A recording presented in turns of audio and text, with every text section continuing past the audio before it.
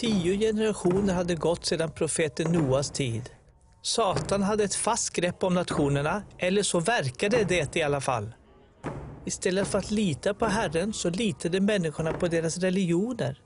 En del nationer tillbad solen istället för den enda som hade skapat den. Andra böjde sig ner för månen. Detta var omkring år 1925 före Kristus. I ett land nordöst om Arabien levde en gammal man som hette Abraham. Senare ändrade Gud hans namn till Abraham, som betyder fader till många. Abraham var 75 år gammal. Sara, hans hustru, var 65 och barnlös. Deras föräldrar och grannar var avgudstyrkare och tillbad skapade saker istället för skaparen. En dag sa Herren till Abraham: gå ut ur ditt land och från din släkt och din fars hus och bege dig till det land som jag ska visa dig. Där ska jag göra dig till ett stort folk. Jag ska välsigna dig och göra ditt namn stort, och du ska bli en välsignelse. Jag ska välsigna den som välsignar dig och förbanna dem som förbannar dig. I dig ska alla släkter på jorden bli välsignade. Herren ville sluta ett förbund med Abraham. Om han skulle lämna sin fars familj och gå till ett okänt land, så ville Gud göra 2 stora saker med honom. Nummer 1. Gud skulle göra Abraham till fader över en stor nation. Nummer 2. Genom den nya nationen så skulle Gud välsigna alla människor i alla nationer. Om Abraham litade på Herren och följde honom skulle han bli fader för en nation som profeterna, skrifterna och världens frälsare skulle komma ur. Vad gjorde Abraham? I tro lydde Abraham när han blev kallad att dra ut till det land som han skulle få i arv, och han begav sig iväg utan att veta var han skulle komma. Det var inte lätt för Abraham och hans hustru att lämna deras släktingar och vända ryggen mot deras familjs religion. Ändå valde de att uthärda kritiken från deras vänner för att följa den enda sanna guden.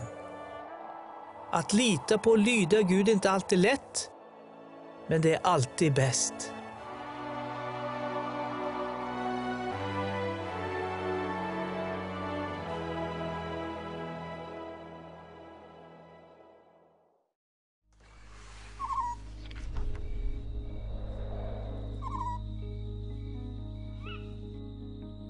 Abraham och hans hustru var gamla och hade inga barn.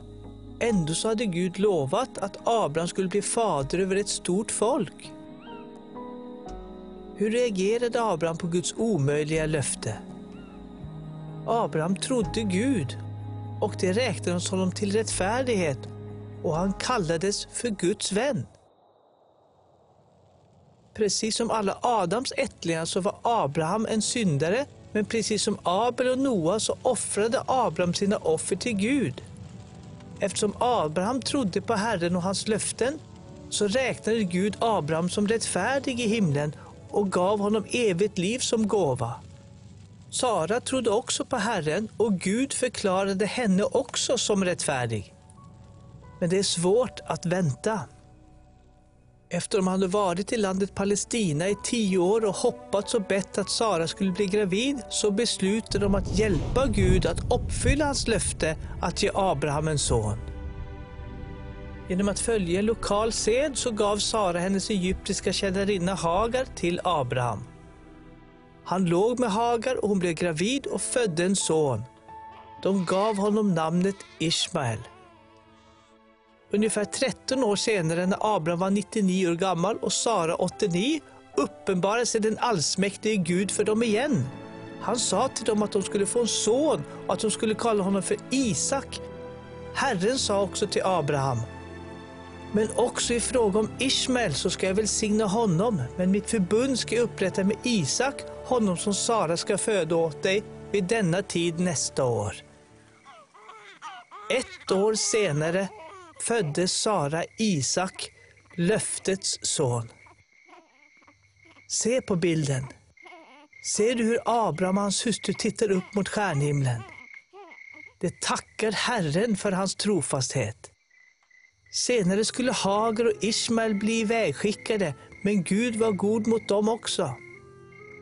Gud var med pojken och den växte upp och bodde i öknen och han blev bågskytt. Han bosatte sig i öknen Paran och hans mor tog en hustru åt honom från Egypten. Ismael blev far till det mäktiga arabfolket som Gud har välsignat på så många sätt. Vad gäller Isak så blev han kvar hemma och tog hand om hans fars boskap. Ibland hjälpte Isak sin far att välja ett friskt lamm, dödade och brände det på ett altare för deras synder. Men varken Isak eller hans far kunde föreställa sig det offer Gud snart skulle kräva av dem.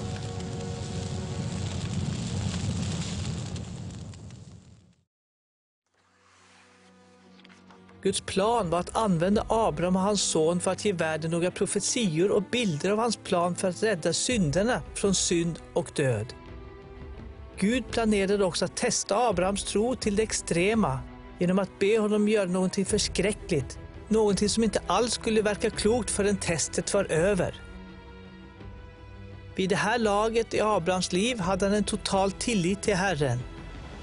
Abraham kände Gud. Abraham visste att Gud är god och rättvis. Men trots det skulle Abraham lita på och lyda honom även om Gud bad honom göra någonting som verkade vara fel. Här är berättelsen om vad som hände direkt från skriften. En tid därefter satte Gud Abraham på prov. Han sa till honom: Abraham? Han svarade: här är jag. Då sa han: ta din son Isak, din enda son, som du älskar, och gå till Moria land och offra honom där som brännoffer på ett berg som jag ska visa dig.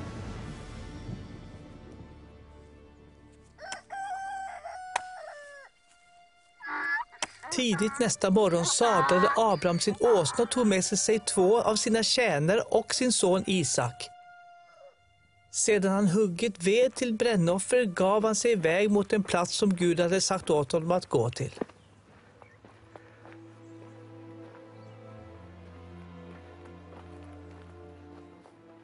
När Abraham på 3:e dagen lyfte blicken fick han se platsen på avstånd. Han sa då till sina tjänare: stanna här med åsnan, jag och pojken går bort dit för att tillbe, och sedan kommer vi tillbaka till er. Abraham tog veden till brännoffret och lade den på sin son Isak, men själv tog han elden och kniven. Och medan de gick tillsammans frågade Isak sin far Abraham: far? Han svarade: ja, min son. Vi har eld och ved. Men vad är lammet till brännoffret, frågade han.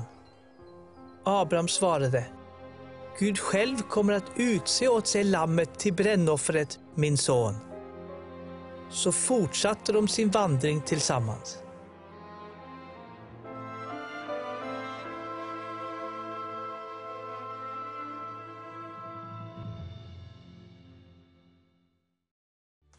Hörde du vad Abraham sa till sina tjänare innan han och hans son klättrade upp för berget där de skulle offra?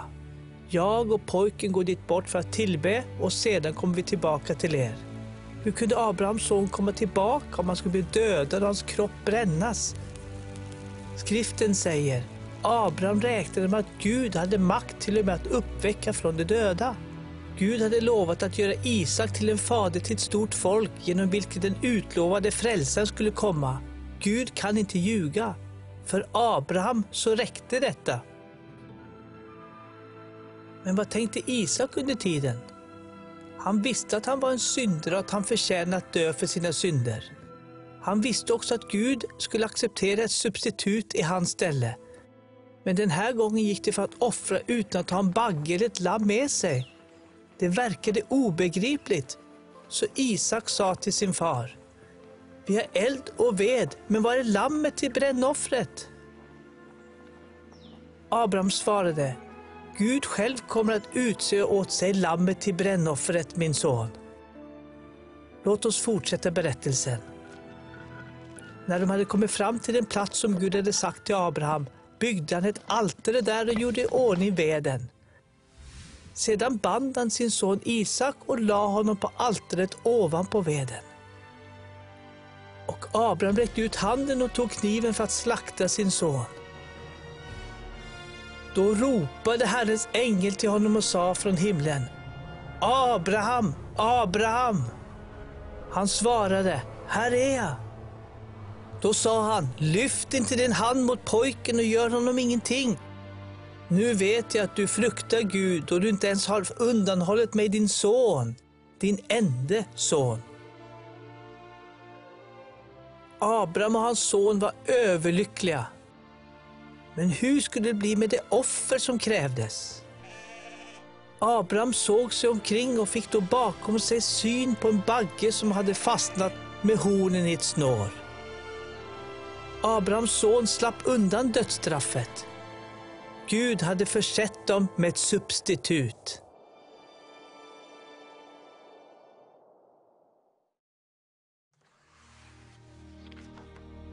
Hur kunde Gud rädda Abrahams dödsdömde son? Han försåg med ett fläckfritt, oskyldigt djur att dö i hans plats. Abraham såg sig omkring och fick då bakom sig syn på en bagge som hade fastnat med hornen i ett snår. Abraham gick dit och tog baggen och offrade den till brännoffer istället för sin son. Alla dessa händelser ger en bild av Guds plan att sända en helig räddare till jorden som skulle uppfylla alla kraven i lagen om synd och död och rädda syndarna från varje nation och varje folk över hela jorden. Och Abraham kallade platsen Herren kommer att förse. Idag säger man berget där Herren kommer att förse.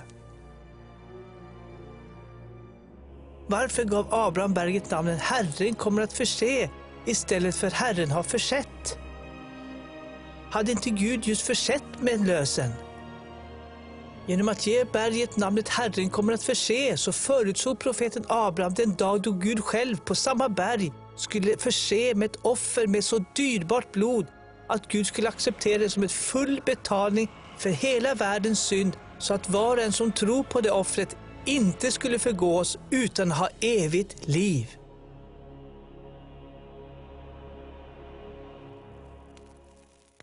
Ungefär 1900 år senare efter att profeten Abraham offrade baggen på altaret så skulle den utlovade frälsaren själv se tillbaka till denna historiska dag och säga: Abraham, er far, jublade över att se min dag. Han såg den och han blev glad. När röken från baggen steg upp mot himlen så visade Gud Abraham en glimt av ett framtida brännoffer som skulle bli offrat på exakt samma bergstopp. Plötsligt fick Abrahams svar till hans sons fråga: var är lammet, en mycket djupare betydelse. Gud själv kommer att utse åt sig lammet till brännoffret, min son. För Abraham och hans son så hade Gud ännu inte försett dem med lammet. Han försåg dem med en bagge. Vart var det lammet? När den rätta tiden var inne skulle Gud själv ge det svaret.